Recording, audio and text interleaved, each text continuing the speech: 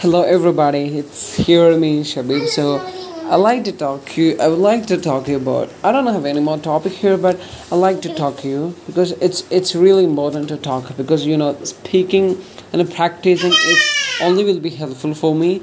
So here in my home you can hear the kind of different kind of sounds and noises and everything in the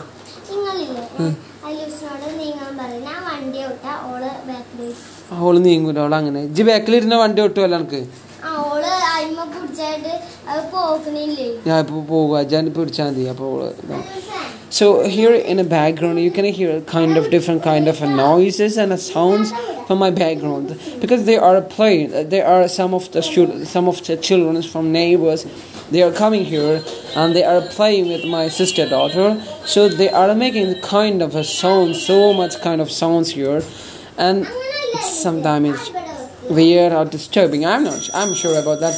However, I'm not ready to give up my passion and my everything because I'm here to learn more and to practice more. So if I'm not good with my practice, if I'm good with my speaking, it will disturb me.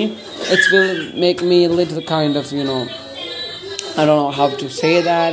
I don't know why I'm talking to you. However, I'm really trying to talk to you a lot of things because I do believe that speaking and practicing is only gonna help me.